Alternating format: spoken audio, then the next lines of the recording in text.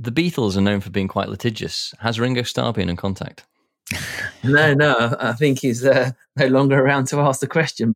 If you're trying to suggest that Ringo Starr's dead, that's news I haven't heard. But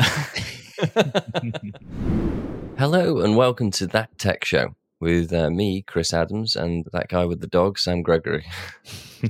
If you hadn't tuned into last week's episode, then first of all, why not? You won't have heard that this is a momentous one for us today, as it marks the very last That Tech Show. Yes, that's right. So unless Elon Musk comes knocking on our door, the time has come for us to part ways and focus on some exciting new things that we couldn't have done without you, dear listener, and this show. So, Chris, why don't you let the listeners know what you've been working on or what you will be working on? Well, apart from getting over COVID, which you might be able to hear from my voice, I've been working in startup land at the moment as a CTO for two businesses, one called In Good Company, which is designed to help you find and connect with local ethical small businesses doing their bit for the planet, and Climistry, which is a climate accounting firm helping manufacturers to get paid for decarbonising. Whilst all of this is going on, I'll still be working to pay the bills as a contracted digital transformer. So if you're interested in my services for agile delivery, project, program, engineering management or architecture, then you can get in touch. Here you go, cheeky little plug there. All sounds really exciting and ambitious, to be fair. Well, as usual, I can't sit still. And in fact, over the last week, I've been working on a new product. I was inspired by Pieter Levels, who you might know from the Avatar Me craze that went viral a few weeks ago. I did it. It was hilarious. But I know him from Nomad List, which is kind of the community tool that I use to do my nomadic adventure, my little travel adventures. There's a community there. He's an interesting chap, and you'll see his latest, his pinned tweet, the amount of things that he has built versus the ones that actually have come good and earning him some money. So I thought, why not just start building mine and other people's ideas? So that's kind of what I've been doing and what I kind of want to keep doing. So expect a launch crowdfunding in the next few days. And other than that, I'm planning a new podcast all about immersive theatre and continuing to build my company, who have some very exciting projects in the works. So we just wanted to take a moment to thank you, dear listener, for listening and supporting us over the last 74 episodes, including this one, of course. And you can find us individually on the socials if you want to reach out, and obviously in future podcasts. So with that all out the way, who do we have on today's episode, Chris? Today we have Peter O'Driscoll, who joined us from Ringo, the car parking app, which you might have used around London or various cities across the country. And this is a fantastic episode to end on, really, as we get into the nuances of Ringo's journey and how they pivoted from train station parking into city centre parking and their plans to provide digital parking across all of Europe. So we get into the nitty-gritty of why parking is so inconsistent and all of the different jurisdictions that Ringo have to negotiate with. It's a jam-packed episode to end on. So without further ado, here is Peter O'Driscoll.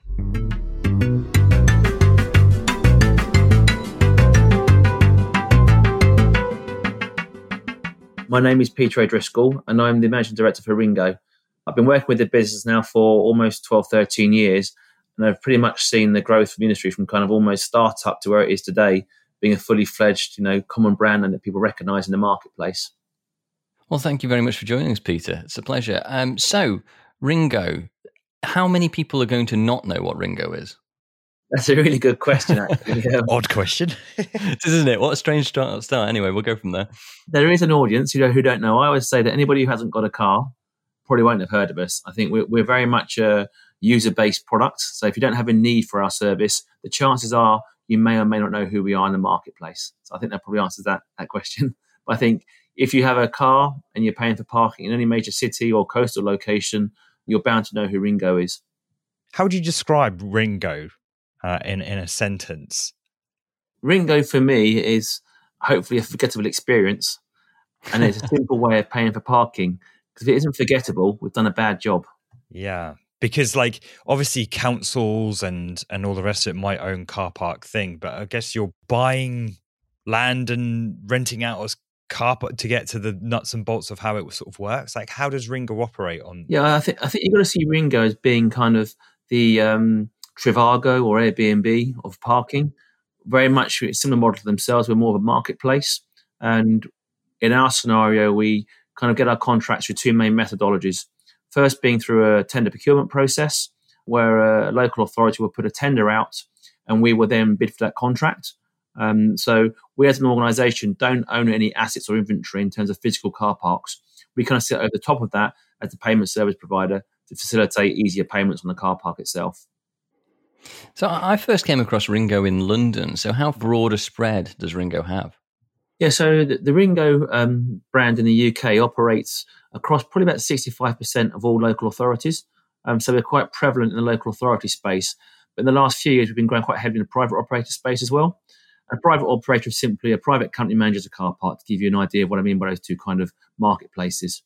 In terms of our coverage, we cover from very much, the furthest corner of the southeast of England, southwest of England, all the way up to Scotland. So we're a national provider in the UK. And if you look at our ownership and heritage, we started off as a domestic brand, and then we've gone through a series of acquisitions, the most recent being the sale by BMW and Daimler, who previously owned us, to EasyPark Group. And the EasyPark Group operates in about 26, 27 countries across the globe, with a strong presence in Europe, and then a strong presence in America, Australia, and a few other territories, but predominantly a European business. On that note, I'm really interested in how companies and businesses evolve and develop through either acquisition or market need. So were you a different company right in those early days, and you've sort of found your feet to get to this cashless parking system now, or have you remained pretty consistent in that respect, and these acquisitions has just given you more leverage to expand? Yeah, so I think in the UK, Ringo as it is today consists of two former companies, Park Mobile UK Limited and Ringo. And Park Mobile acquired the Ringo business back in 2012. Outside of that, the growth of Ringo in the UK has been organic or through sales acquisition. We haven't gone and acquired other organisations. We've grown the market ourselves. So that's really been down to a gritted and determined sales force, and I think from a kind of end user perspective, yes, we had bumps in the early days. No one doesn't when you develop new technology. And you've got to cast your mind back, 12, 13 years ago, the iPhone didn't exist, certainly not the App Store. So we started the service on an IVR, which is a interactive voice recognition system. So like you might go to pay for your credit card or your parking fine through a touch tone phone facility. That's how we started. So yes, there were bumps. And I think it was really with the advent of the phone parking apps that we really kind of started to really grow and accelerate from an adoption perspective. So I think to answer your question, the Ringo of 10 years ago, yes, it was a different business. We were much more multi-hatted. So you were doing more than one particular task or role. Whereas now we've grown the workforce from about probably then to 30 people to over 150 today. And we're very much focused on particular disciplines and skill sets, which is what has been the big change. But in terms of ownership changes, over and above that, when BMW and Daimler came along, that was really for them to try and facilitate bringing the phone parking apps into their dashboards of cars, because they believe very much in kind of the autonomous journey where you're paying for parking and driving and navigating. It's all done through a dashboard. Now, I think when the pandemic came along, the big manufacturers really thought we need to offload our non-core activities, so we were disposed of. But I think their ownership didn't really impact Ringo's presence in the marketplace or indeed our product roadmap or development. And very much the same with EasyPark. They've come along, they've bought the brand, and they're buying us for our skill set and our expertise and know-how in the marketplace. So were you in there right from the start then? Not from the very start, no. So I joined what was the Park Mobile side of the business back in 2009. And so we were pretty much in from the start there. There was only 3 contracts that we had when I came into the organisation. So I've been pretty much from I wouldn't quite say seed, but certainly from the first breakthrough of the seed through the soil into a small stem. And then with the Ringo acquisition in 2012, that kind of brought number 3 and number 2 together. And back then we probably had about 55, 60 contracts combined, whereas today we've got nearer 250 contracts, which given the sort of size of the inventory and land available in the UK, that's quite a strong position to have. I'm keen to get to a bit about you actually, because have you always been interested in kind of this sort of industry? How did you end up joining? Yeah, it's really a combination of factors, kind of what appealed to me as an individual. So my first kind of job outside university was a startup in the Middle East, and that's for a traditional media trade publication, which eventually went digital. But back then, the internet was just coming alive. Email was pretty much a closed network. So, you're talking just before the breakthrough of, the internet revolution, for want of a better word. And so what I liked about the phone parking business was it was at that early stage of growth. It had gone beyond conceptual, but no one knew if it was going to scale or not. You had to convince people to stop using cash and start using their phones to pay to park. So that appealed to me quite a lot. And then equally in my background, I worked for NCP, National Car Parks. I did that for 5 or 6 years. And I then found myself being approached by Park Mobile, who wanted someone who had kind of a bit of startup experience, understood the parking market. And I also had some time working for LeasePlan and the fleet side of the organisation, and also got the B2B side. So there was a perfect match from a kind of product construct that Park Mobile were looking for in terms of where they want to take the business to, from a B2C to a more B2B focused business, but also knowing how to deal with the parking industry and the kind of nuances that sit behind it.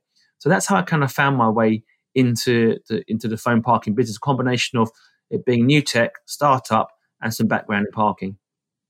I was going to ask, like, what trying to break down the years here, like, what was the tech like when you left uni? Was the iPhone out at this point, or was this? No.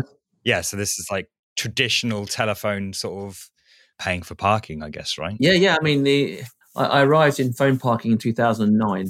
So prior to that, when I was in the Middle East, which was around the late 90s, the website wasn't really there. Certainly not in that part of the world.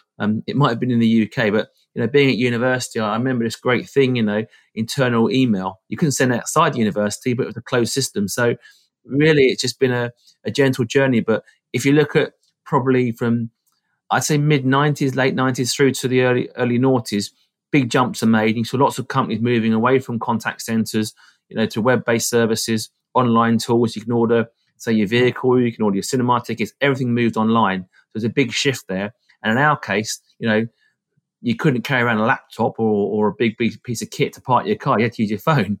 And so it wasn't until the advent of, as I say, to the App Store or Google Play that we were able to really speed up the adoption of phone parking.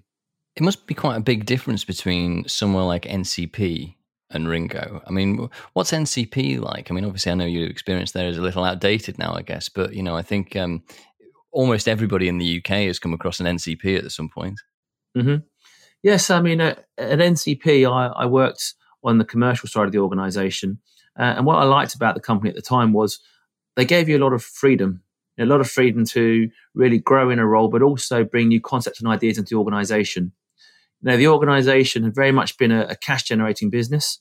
It's very much a property company because the original founders, they happened to buy land and sweat the land or the asset by providing parking. They made their big money selling car parks to property developers to build houses or to build office blocks or whatever it might be to redevelop it. So NCP had kind of gone through a sale when I joined them, and they were owned by venture capitalists, and they really wanted to make income outside of selling property, and they had to, in effect, adopt a much more consumer-focused approach. And again, if you cast your minds back to probably when you were younger, in the back of your folks' car going to a car park, there'd be a guy in a box, you have a bucket, and you throw a couple of pounds in and you get a ticket to leave or get your ticket stamped, okay? Yeah. So NCP had just kind of started to come away from that cash business. They're still very much, generating lots of income back then, but it's really starting to see how they could use technology to improve their cost base, but also to bring more products and services to users. So NCP back then was in an exciting place to be because they wanted to change things. And my task there really, from my background at LeasePlan, was to bring fleet users to the car parks. How do you do that? You create a product. Now, again, you can't go to a fleet company and say, or a fleet manager, hey, give your drivers £5 each in change, you've got a solution. No, you had to move to a card-based product. So we set about a program there to, in effect, automate a large part of the NCP parking estate. And back then it was, okay, what does everyone have in their hand? Credit cards, debit cards. So you mag stripe the estate. And then what we then did is we approached white label partners to, in effect, give us a mag card-based solution, brand it as NCP. And then we launched what was then called, think, in fact, it's still around today, NCP Gateway. It was the first kind of fleet product for parking by automating the estate and using the coverage that they had to offer a fleet-based card solution for users. So that was a great journey for me to go on, a good 2-year kind of technological transformation to go through with that organization. Is it a bit of a difficult sell, though, from when you're on the NCP side? Because obviously you've got the basis of like, everybody knows what it is. There's usually one in every city, every town across the country, but they can be quite grim places, a lot of them. So, like, I guess there's positives and negatives to that, is there? Yeah, I think, parking in the UK as a general construct is of a different standard to that in Europe, okay? I wouldn't levy that at NCP's door. I've been to, and I'm not going to levy it in my clients' doors either, but I've been to numerous parking establishments where the quality has been questionable. But I think that kind of reflects the short-term nature of some car parks. Well, it's only going to be a car park for 2 or 3 years, but it's going to get knocked down again. And if they were to go through that expensive kind of refurb program, you as a user want to be paying 5-6 times more to park. So it's a balance between quality and price, how I kind of answer that. But I admit, there was a mixed estate. There were some really good, nice car parks. And there were some other car parks that weren't so nice, but that's the nature of parking. It's interesting that you say that essentially the money was made on the sale of the asset, I guess. And I guess to your point as well, it's that balance. Like, well, how much, if the intent is just to make money while you hold on to that asset, how much investment do you actually make in the tech? How much investment do you make in the upkeep of that thing where you go in and it does the job? A really random fact I have is, you remember that show Malcolm in the Middle? Yeah. Frankie Muniz, the lead character, he didn't really do a lot when he left Malcolm in the Middle, but what he did do was use all his money to buy up car parking things. And it's land, it's an asset, and you're just making money on that asset. So that is a random fact. It is a random fact. You can take that, you can tell anyone you want. I'll bank that one for another interview. There you go. He was also a racing driver as well. That's another random fact related to him. But anyway, we're well off topic.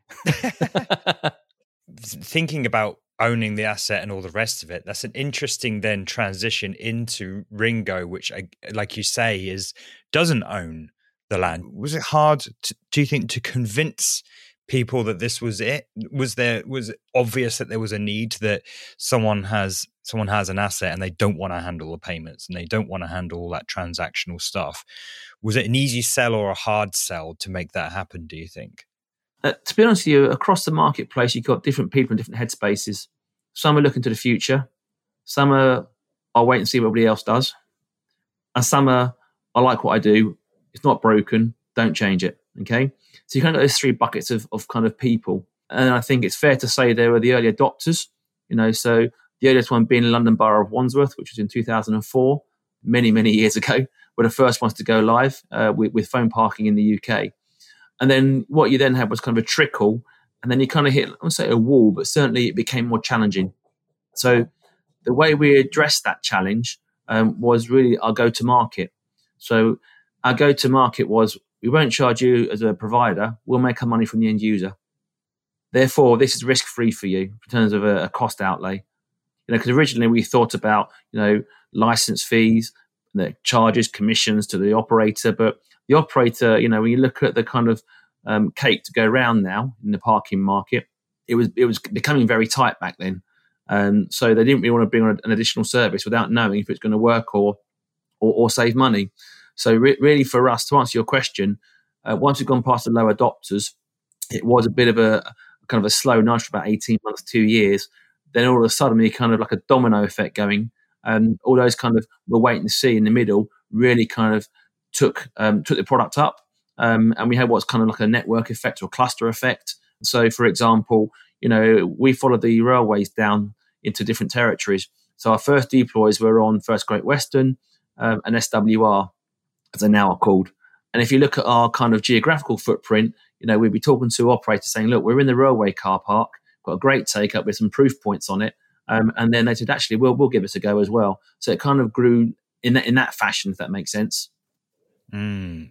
You had this challenge that you wasn't sure that the uptake would be as it needed to be. Was there a lot of research and discovery on your part to really find out where where the need was. So it sounds like you landed on railway companies to get that explosion. Was that intentional? Was that through research that you sort of found that out and thought, that's a good market to hit? Yeah, so it was intentional because you had regular users who were from kind of a distressed purchase perspective. If you drive into a city and you'll go to a meeting, you're going to go shopping or go retail, you can wait 10 minutes to go and get your change from a shop and come back and top up the meter or whatever you need to do. You've got that kind of luxury of time on your hands. When you're in the railway space, you know that you've got to get that train. You've arrived at the car park, you haven't got your change. What are you going to do? You can't miss your train. You're not another one for another half an hour. So you've got to, in effect, run the gauntlet. So that was the first reason. We had regular users who were facing real distress on their parking payments. Second thing was all-day parking generally is quite a high tariff, particularly around the home counties compared to small local retail. So therefore, the average person didn't have £7.80 change in their pocket in pound coins. So again, from a convenience perspective, we were there. And then once you've gone through the process of registering, the reusability of the product is really simple, really easy. So providing you're making that repeating experience forgettable, people will then come back to you. So we targeted it because high frequency of parking, high tariff, and this was a distressed user group that needed a solution. That was very deliberate. So was the long-term vision train operators or train stations rather for Ringo? No. And so with that then, did you see it as like a sidestep to be like, right, we'll get the rail groups, we'll get those case studies in effect, we'll prove the concept to then get to our goal? Because I'm just trying to think about our listeners and their startup journey and having to sidestep. Yeah, so it was really a springboard. The railways are still an important part of our business. So it's a business that we value and cherish. So, the railways are probably my top 10 customers in terms of volume, or in my top 10. So that market's still important. But the railways aren't as big as the rest of the UK. So the reason we were going into the railways was because they were early adopters and you could see the need for it. And the railways, always need to kind of provide better solutions. Part of their kind of franchise, they have to deliver improved services to users. So the kind of railway mindset of thinking was aligned to bringing new technology onto the car parks. But once we had done that, we realized there was a lot more opportunity in the wider parking market. I mean, give you an idea, local authority parking spend is about 1.1 billion in terms of parking receipts. So that's much bigger than the rail industry, combined. So we realized there was a bigger pie out there to go after. And the railways were kind of an underpinner for people, because if you're a regular railway user, when you're at home or at weekends, you'll then shop and park in other locations and other areas. And most people will journey within a 10, 15 mile distance of their house. So by being a railway user, you then start saying to your local authority, hey, why haven't you got this in the town centre? So it's very much a kind of advocacy position, but also just getting that kind of critical mass built up in a geographical region.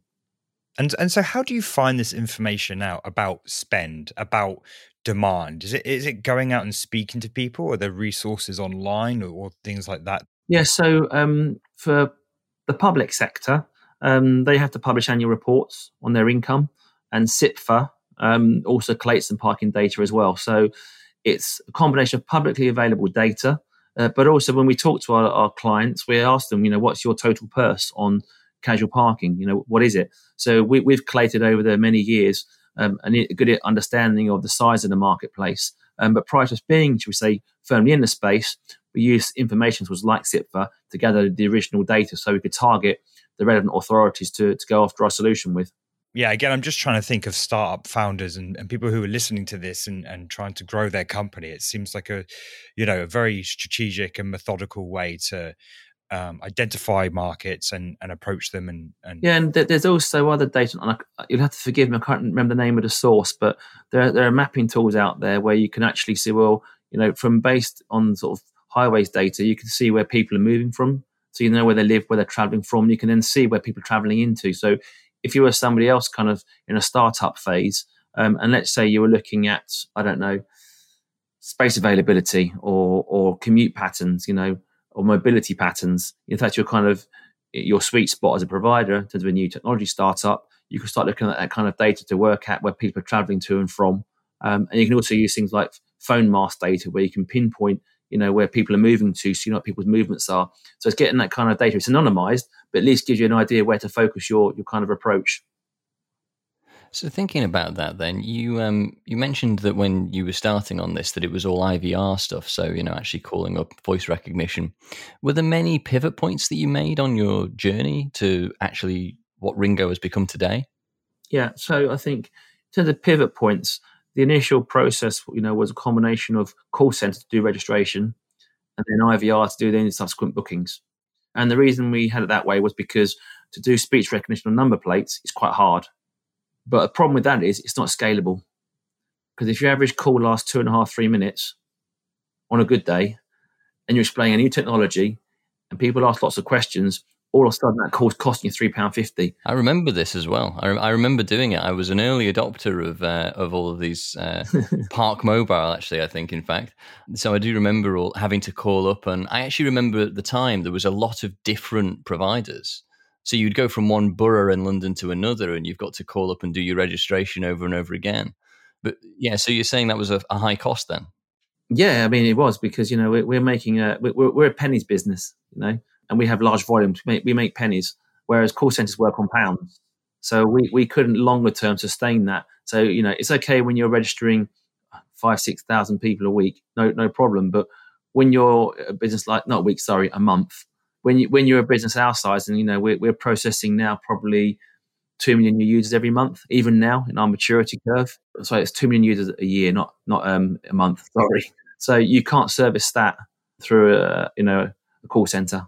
But that's still a huge growth. That's still pretty massive. Do you still have call centers? Is that still? Yes, we do. Yeah. So the call center's there to deal with you if you get into difficulty. So if you have experience a problem on the IVR, we have breakout points that will help you. But increasingly, looking at my throughput today, the business now is 92%, 90% app. So you don't need those as much call center support as you once did many years ago.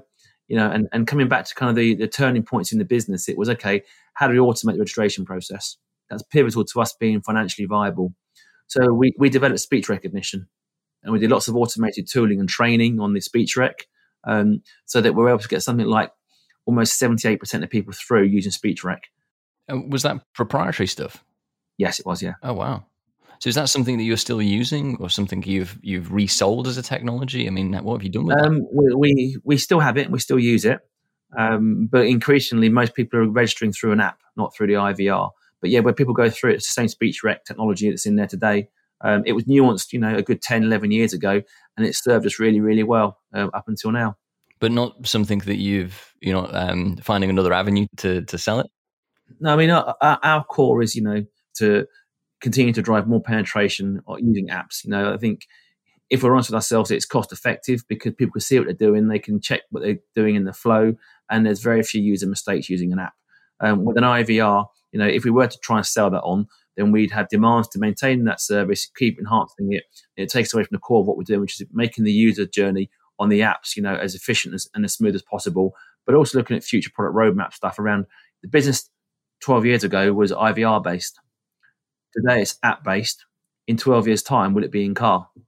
Yeah. So you mentioned with the Daimler BMW connection, how widely used was the in-car experience when you were working with those folks? Yeah. So the in-car experience has been deployed with BMW. It's live in the UK at the moment. It's also live in Germany. I don't get too carried away on countries now. And Netherlands, top of my head, from a kind of Ringo. Say Ringo, it's a other brands in Europe, but from a kind of our business perspective. So that's live. And we've also done some integrations and some pilots where we're kind of tracking your movement. So when you stop, it says, hey, do you want to start parking? Yes, you do. When you drive off, it says, hey, do you want to stop parking? So we're kind of piloting that sort of stuff. If I'm honest with you, the uptake within in-car hasn't been as high as I would expect it to be, principally because it's embedded quite deep within the navigation system of the in-car providers. So as a consequence, if I look at some of the work we've done with Polestar in Europe, there's much greater throughput there because it's based on the app integrating into the head unit as opposed to in-car proprietary development. What does that mean? Sorry, can you rephrase that a little bit? Yeah. So if you look at vehicle manufacturers, some of them have gone down the path of developing the services within their dashboard. So that's what I mean by the in-console, in-head experience. Whereas if you look at the Polestar platform, it's very much a Google-based platform, and you're bringing existing app services into the vehicle. So for the user, the experience isn't too dissimilar. So on the Polestar, where we've done that with Easy Park in Europe, you're almost seeing a replica of the app on your screen in the car.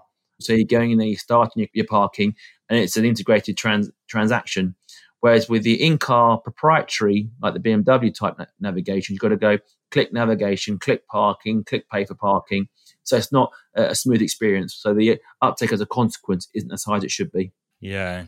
And I guess we're moving a lot. Well, Apple's ambition is to have CarPlay really integrated in so many cars, and you say the Android obviously and things like that. So is the future there the deals with Apple and Google, or is it with the actual car manufacturers trusting that they'll stop developing their own bespoke experience for their car and then just say, we just accept CarPlay or we just accept Android sort of thing? Yes. So what we're seeing across a number of manufacturers, some have got there already, some are getting there, is very much taking a closed bucket of products from whether it be Apple or Google. They're saying these are the services we're allowing car through the Apple Play service, for example. So I think that's where it will go if it's going to scale. That's my personal opinion. And we're seeing the vehicle manufacturers move in that direction. Yeah, because again, it's not their specialty. They want to build cars. They want to build great cars. And if there are software companies providing that software,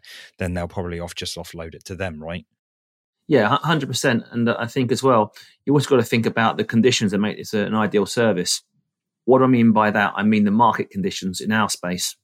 So the market conditions in the UK are very much tender driven, which to your point earlier, you were talking about the fact that you've got to register with multiple providers each time you move across boroughs. If you're in car, you don't really want that. You want one provider. So to make that a reality, the market construct needs to change in the UK to what's called an open market.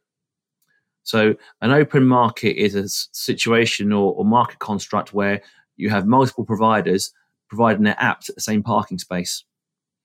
So if you go to the Netherlands today, they actually have anything from 7 to 10 providers operating in the same parking bay, as in app providers. So you as a user, you go to your go-to app. Because I'm pretty confident when you drive around London or any part of the UK, you don't look at the sign. You just think phone parking is going to be here. I can see a sticker somewhere in the distance. You get your app out, hopefully Ringo, and you put a location code in, and 60% of the time it will work, and a third of the time it won't because we're not in that particular territory. So it's quite frustrating for a user. If you apply that to the in-car experience, the car isn't as intelligent as you because it doesn't know where we are on, in theory. So by having kind of ubiquitous coverage, by opening the marketplace up, you can then roam freely. And that really links into the next big thing that's coming in terms of a big problem or challenge or issue that we have to tackle. And that's, how do you facilitate EV charging? Because if we have this ambition to remove diesel and petrol engines from production by 2030, there will be, by 2035, 40, most of the UK running around electric. Now, right now, that whole charge place market is very fragmented, much like phone parking was 13, 14 years ago. To give you an idea of the magnitude, there's something like 30 plus charge point operators out there today. So you're in your car, you've got to belong to 30 services. That's not going to work. You need an open market where you have payment happening across all those charge point providers. So how does that work at the moment? Is that something that you're actively working on? Is this the direction for the company? So if you look, we're quite fortunate being part of a wider European organisation. So in Norway, they're about 7 to 8 years ahead of us on EV adoption as a kind of nation. And so we, in recognising that, have been tackling this challenge of how do you deal with parking and charging? Because the problem to solve is threefold. Ease of payment for charging, but then how do you manage the parking bay and how do you enforce that parking bay? Is it a free parking session? Pay for charging? You pay for both? Or you just pay for parking, your charge is included? So what we've done there, we've integrated with about 70% of the marketplace there to provide a one-stop payment solution so that when you go across the territory, you can park and charge in one transaction. Or you can do, if it happens to be a standalone charge-only bay and the parking's free, then you can just charge with us as well. So we've kind of cracked that nut already. But to bring that to the UK, you've got to open up the marketplace for payment for parking in the first instance, because if you don't do that, you can't crack the nut on charging. Yeah, because I guess if a car's charging on the road, I was actually having a conversation with some students. They were trying to figure something out about this as well. I suppose if someone is charging on the side of the road, you're naturally going to have to charge for the parking first, right? They need to pay for the use of that land, I guess, in some way. So it's and the same in car parks too, because there's only probably about 2.5, maybe 3,000 barrier car parks in the UK. The rest are on what I call open lots, where it's a pay and display machine or it's a phone parking service. So it's not just an on-street problem, it's an industry problem that needs to be solved. And I think by opening the market up to what's called an open market approach, which is in place in Europe, it's been there for 15, 20 years, you could actually solve several problems. You fix the consumer disruption of, I can't use the app here because I haven't got it registered on my phone. You deal with the charging problem longer term. I mean, the charging issue for me isn't upon us today because there's enough combustion engines still running around, so it's not present and in front of mind. But it's a situation, a scenario that is coming to us. Yeah, for sure. Do you have any idea of where that D-Day is? Because there must be a cadence that we're adopting EV vehicles, and there must be a number of EV charging spots available. So there must be a tipping point, right? Do you have any idea when that is? I think the tipping point in terms of it being a problem for users is about 4 to 5 years away. The reason I say that is the average person keeps a car. The average life cycle of a car, not person, is between 8 to 10 years. Yeah. And if I look at my friendship circle or my peer group, those who are getting company cars as part of their package of benefits at work, they're all going electric. Everybody else I know is staying either hybrid or combustion engine. So it will take some time for that to wash through in the system, which is why I think it's 4 to 5 years away, maybe even 6 years away. And I think, we have a unique opportunity here to change the marketplace of payments. I mean, we shouldn't just see it as charge payments. We should see it payments for parking and charging. That's how we've got to see it in the future. And if we were to open the market up for payments for parking, then I think the EV problem would naturally flow as a fix, if that makes sense. You're always talking about Webflow. So what is Webflow? Well, Webflow is a platform completely online, completely in the browser, that allows you to build websites using no code, zero code. I mean, it has the potential to build low code websites. That's low code, but its real power is in the no code way of building websites. I don't know, it's fantastic. A lot of designers, I would say, have actually built their careers off of Webflow, which is really powerful, really, because a lot of them weren't able to offer this kind of service. So designers are picking up Webflow and building their whole careers being able to design a website and then being able to actually implement it and earn a great living off of building Webflow websites.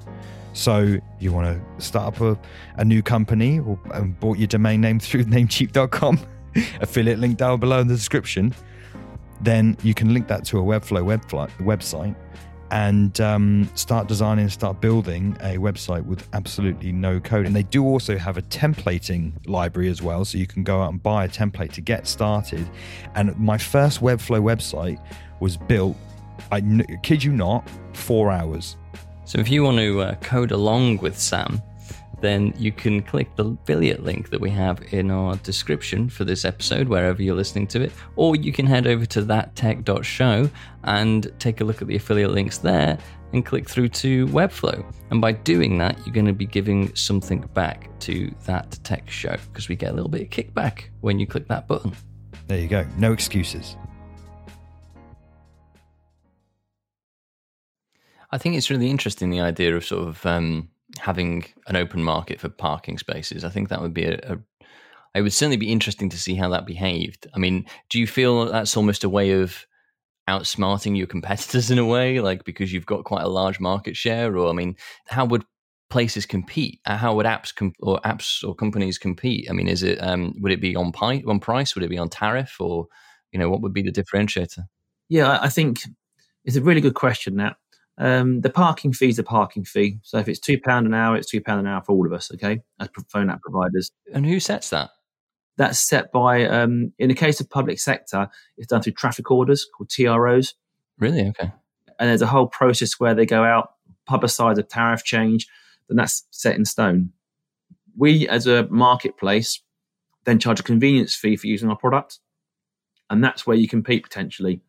And I think, the average person isn't sensitive to, is it 10p or is it 20p a transaction on top of the parking fee? People would rather have their preferred product. So what changes in the operating model is twofold, really. At the moment, the model in the UK is very focused on got to keep the council happy, got to keep the private operator happy. So you could, in theory, have the worst service in the world, but you're cheap, so you get procured as a provider. Now, if you change the construct that we're making money from the end user, we have to be on top of our innovation, got to keep changing our products. Not only that, we've got to look at offering, in my opinion, wider services. We move away from being what's a kind of a one-dimensional offer to bringing other services. And what could you bring in? You can bring in B2B. You can have a fleet offering. You can expand out to that user base. You can bring in charging, which we've talked about at length already. You can bring in tolling. And then you can actually say, well, actually, why don't I offer you a subscription package? If you look at, a comparable industry, not in terms of parking, but in terms of payments, when the iStore first launched, you had to pay to download a track, or you had to pay for your films. Now it's all on subscription, and everyone's happy because they're not getting in their head a charge they don't want. They got a budgeted cost. And in our space, you could move from this kind of transactional model to a subscription model, which could be, hey, package 1 is just parking. Package 2 is EV and parking. Package 3 includes tolling. So you change your offer, and I think you continually innovate to stay in front. Because if you don't, someone new will come in and take your spot. And the other thing the open market does is it opens it up to competition. Our industry has had no new competitors for 6 or 7 years in the UK. That's interesting. Why do you think that is? Why have there not been any sort of pretenders to the throne? Yeah, I think it's barrier to entry. It's because you need to go through a tender process. Contracts are fixed for 3 to 5 years. And the tender process never results in a price increase. It's always a price decrease. So, people outside the marketplace are saying, we can see Ringo's dominant. Our competitor Pay by Phone has good market share.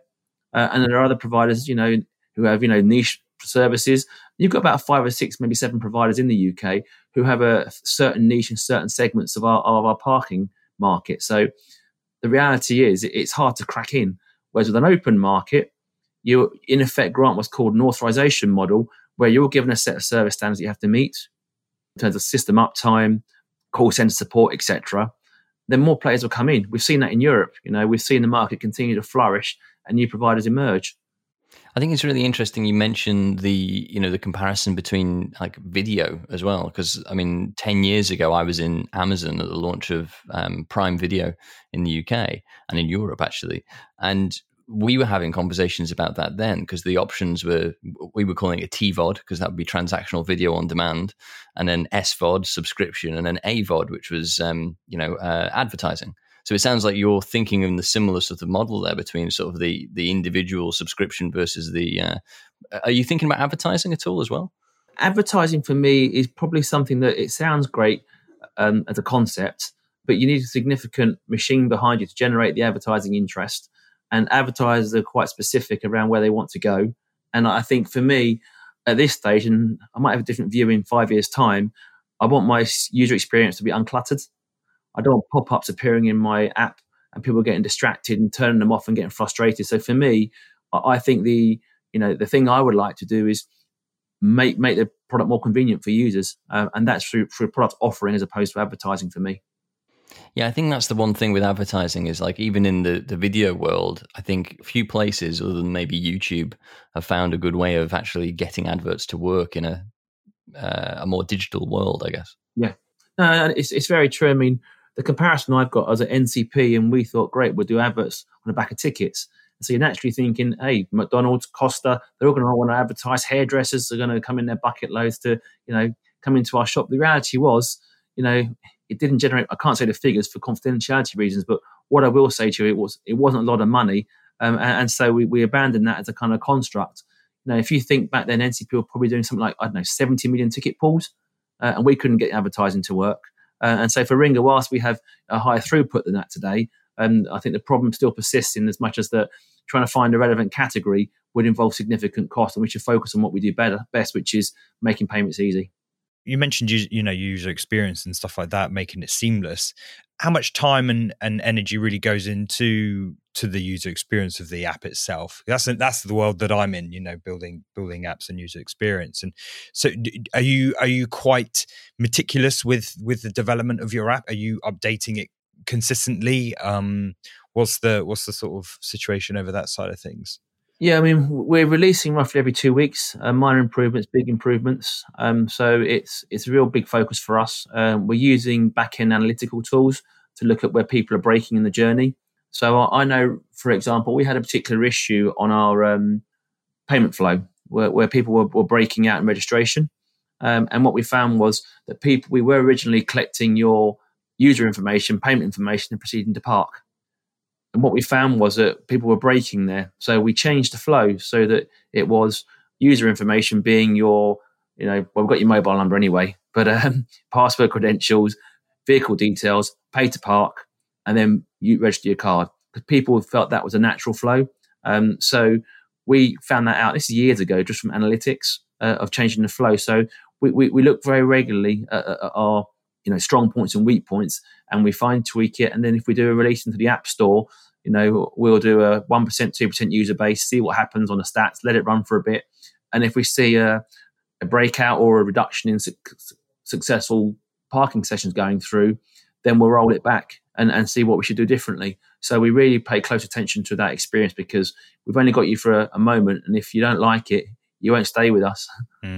It was so long ago now when I was using these apps, but it was true. Like, I think, I'm not just saying it, but I think I was thankful when I saw a Ringo thing, because I was like, I got the app, I know the app, and it's a consistent experience. But I remember just being put off if it's like, oh God, it's this one or whatever it was. Or I've got to use a machine. Or I've got to use a machine, yeah, or speak to someone, So then, because that's in effect the company that runs the company. That's the experience, the backbone of the experience, isn't it? Really. So it's important that we get this right. And I'm seeing it a lot. I think I sent a tweet out today about there's just so many terrible experiences being released.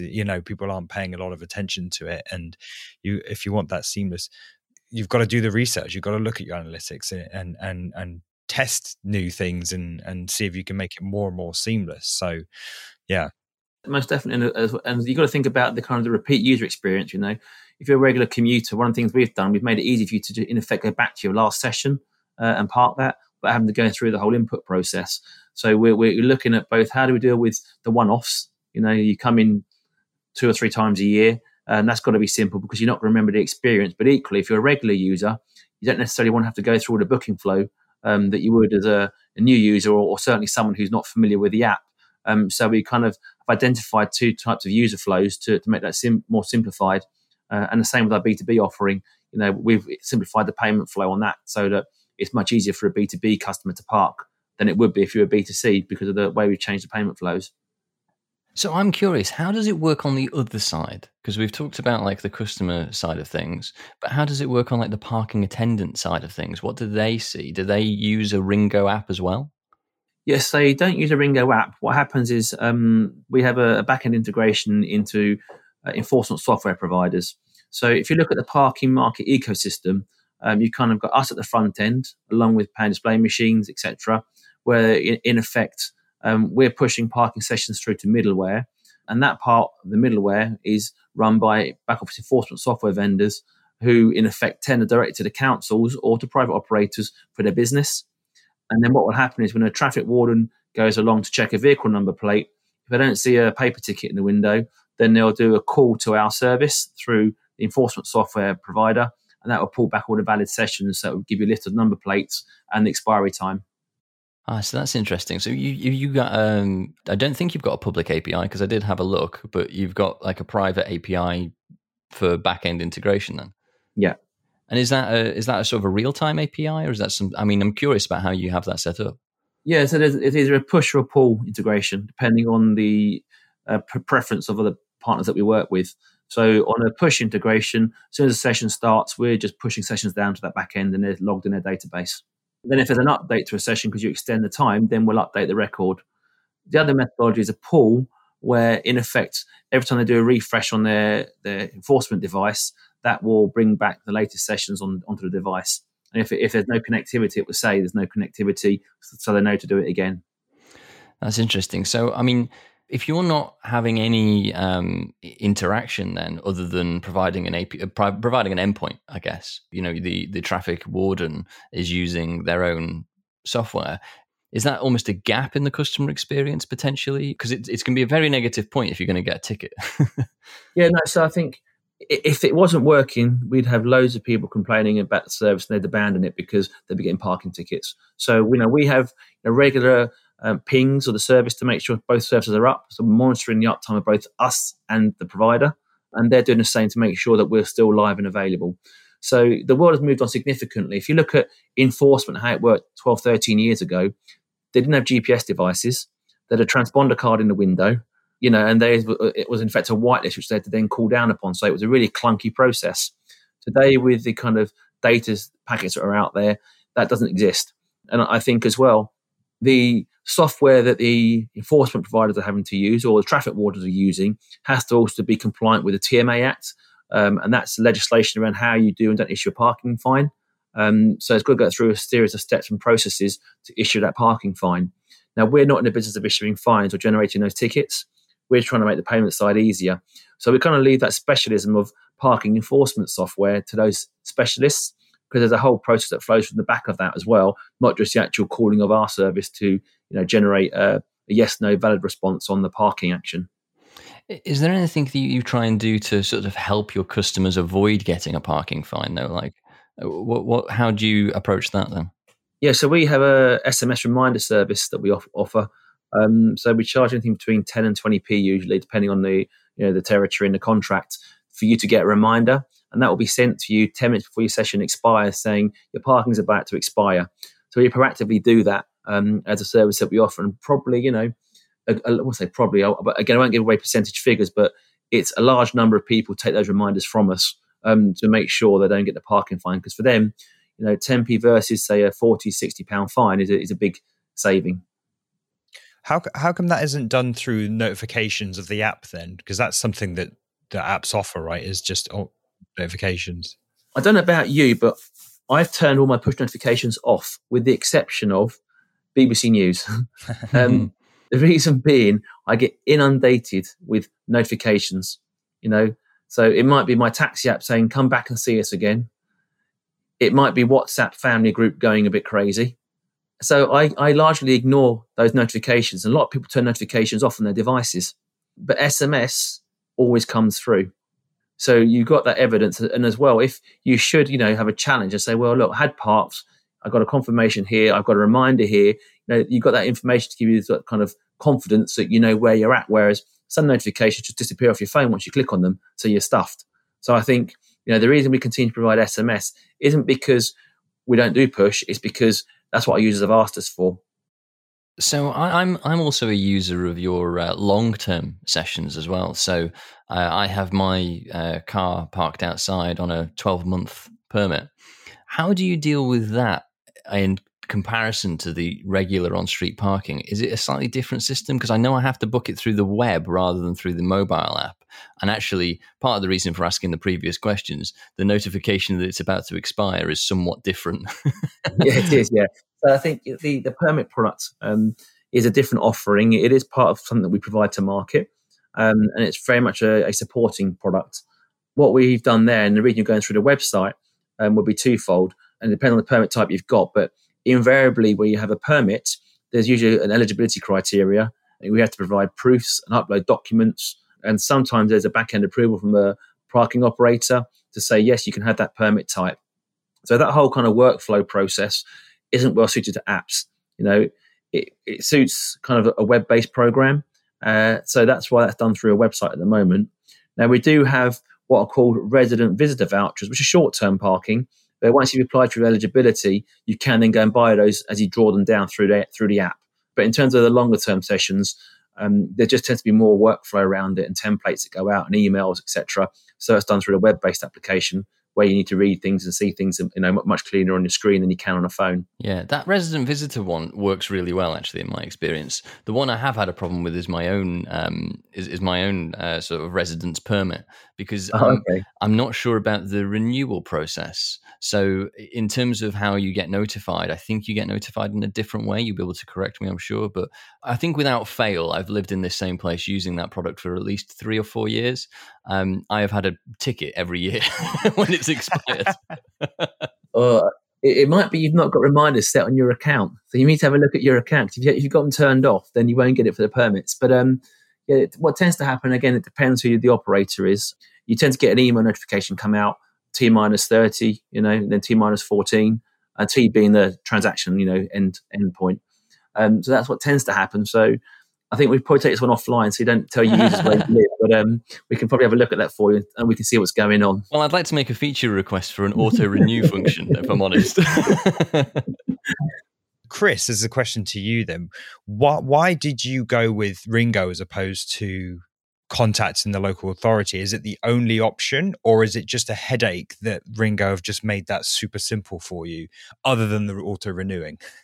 I'm not sure. I mean, Peter will probably be able to answer this better than I can, but I'm not sure in my borough, which obviously we'll take offline. I think originally it was a new option, and now I think it might be the only option.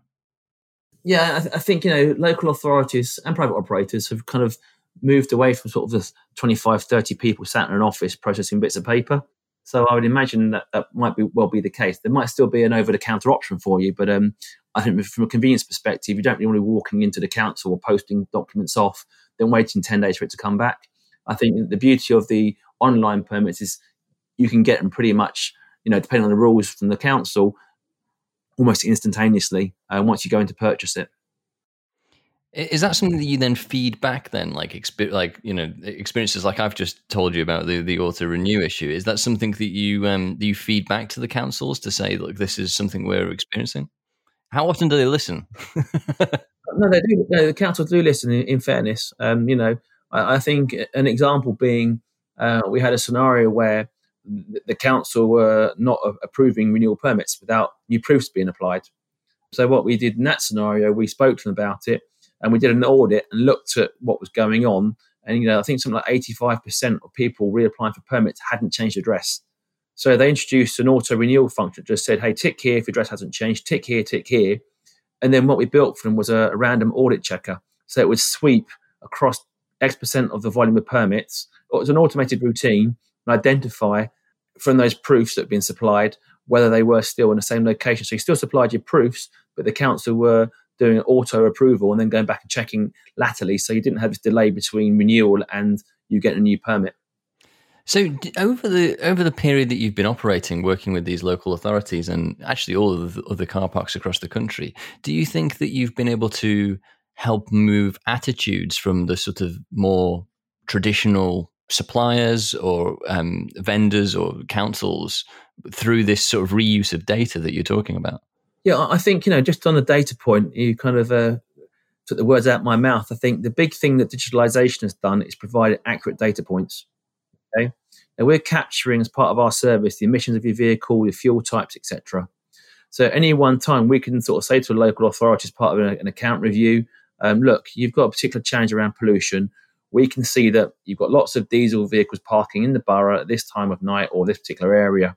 Why don't you look at adjusting your charging policy and try and encourage green vehicles? So we've been quite instrumental working with a number of boroughs, primarily in London, but also a couple in Kent, where we've implemented net zero parking or green parking. And what we're doing there is we're offering differential tariffs to our end users in conjunction with the council's, approval on their tariff policy based on the emissions of the vehicles.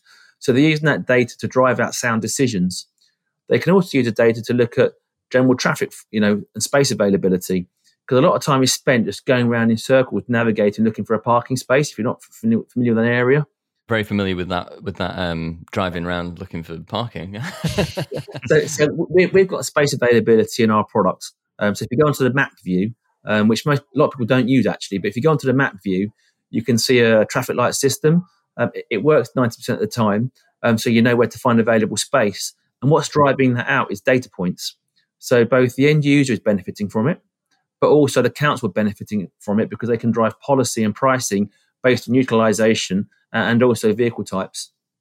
That's interesting. So that sort of takes us back to the TROs that you were talking about before, of actually setting the tariff. So you're kind of able to provide that information back to them to help them make an informed decision about what those tariffs should be, I presume. There is an element of that, but also I think, you might have a particular high street that's struggling, and they might be saying, for example, that the reason it's struggling is parking duration isn't long enough, because it might be a maximum 20-minute stay, for example.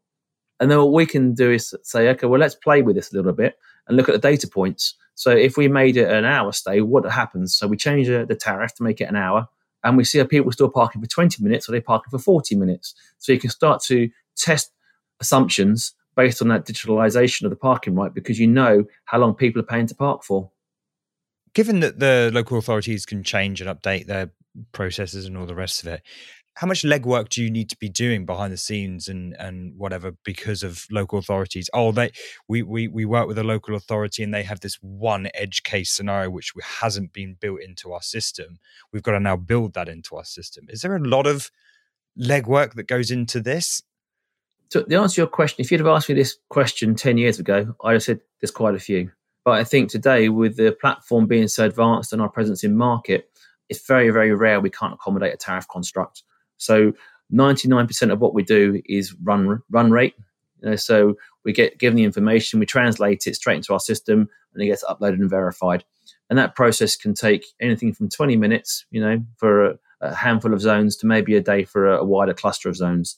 But nowadays, our tariff module is very advanced. So we don't really come up against those corner cases anymore. And sorry, did you say before that the service fee that you charge is a fixed fee on top of the tariffs? That's correct, yeah. It's a convenience. It's a flat rate. It varies by each authority, and that's because of the tender construct and the tender market. If I had my way and it's an open market, then I would like to move to maybe a percentage model, because then if you're parking with a lower tariff duration, you wouldn't pay as much as someone parking with a higher tariff duration, relatively speaking. So I'm curious as well, have there been any particular, on this journey that you've been on, have there been any real difficulties, any real failures that you've gone through? I mean, I think in any world there is, bumps on a company's journey. Any that spring to mind? Yeah, we had a go at trying to get into the peer-to-peer marketplace.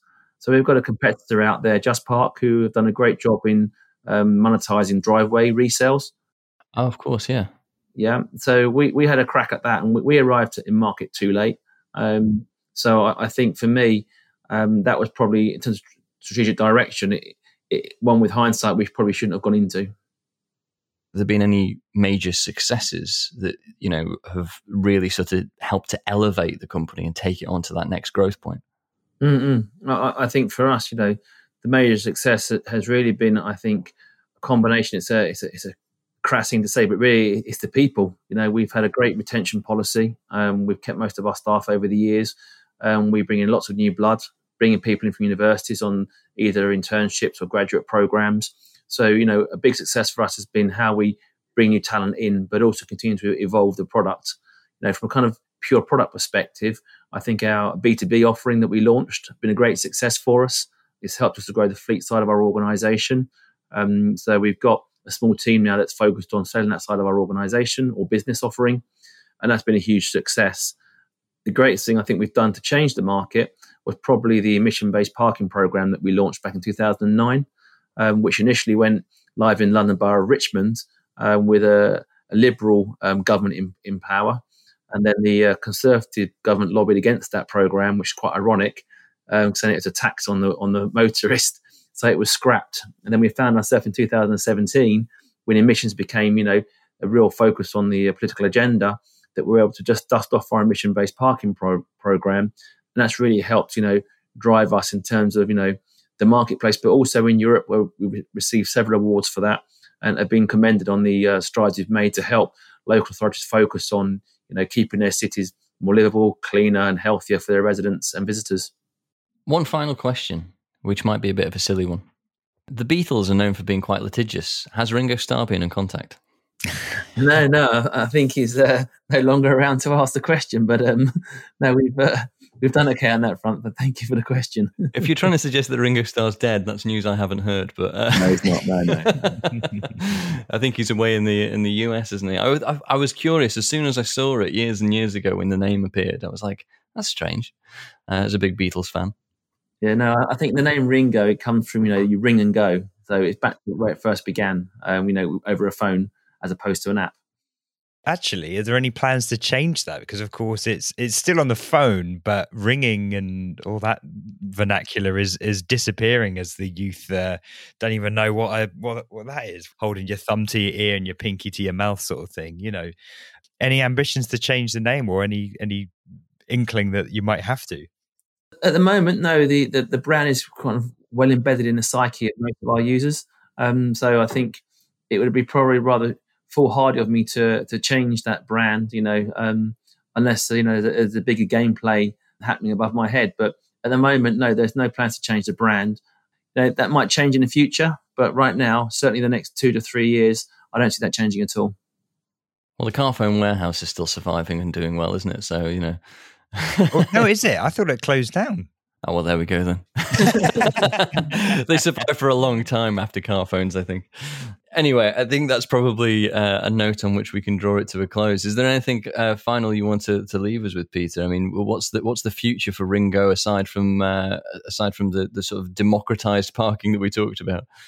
Yeah, I think the future for Ringo is really more product evolution. I think you'll see more services coming into our app in the next 2 to 5 years. And to support that and underpin that, we need this kind of open market democratization to happen, so that A, we can invest in it, but B, make it relevant to our users. All right. Well, thank you very much for joining us. It's been a pleasure to talk to you. Yeah, thanks. It was great. Thank you very much.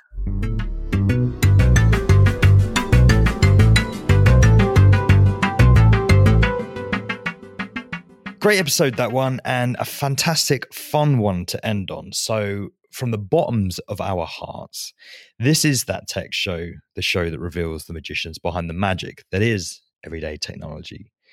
You have been absolutely wonderful. So for everyone here at That Tech Show, don't forget to like and subscribe and support us. No, I'm only joking. That's it. We've done it now, so it's fine.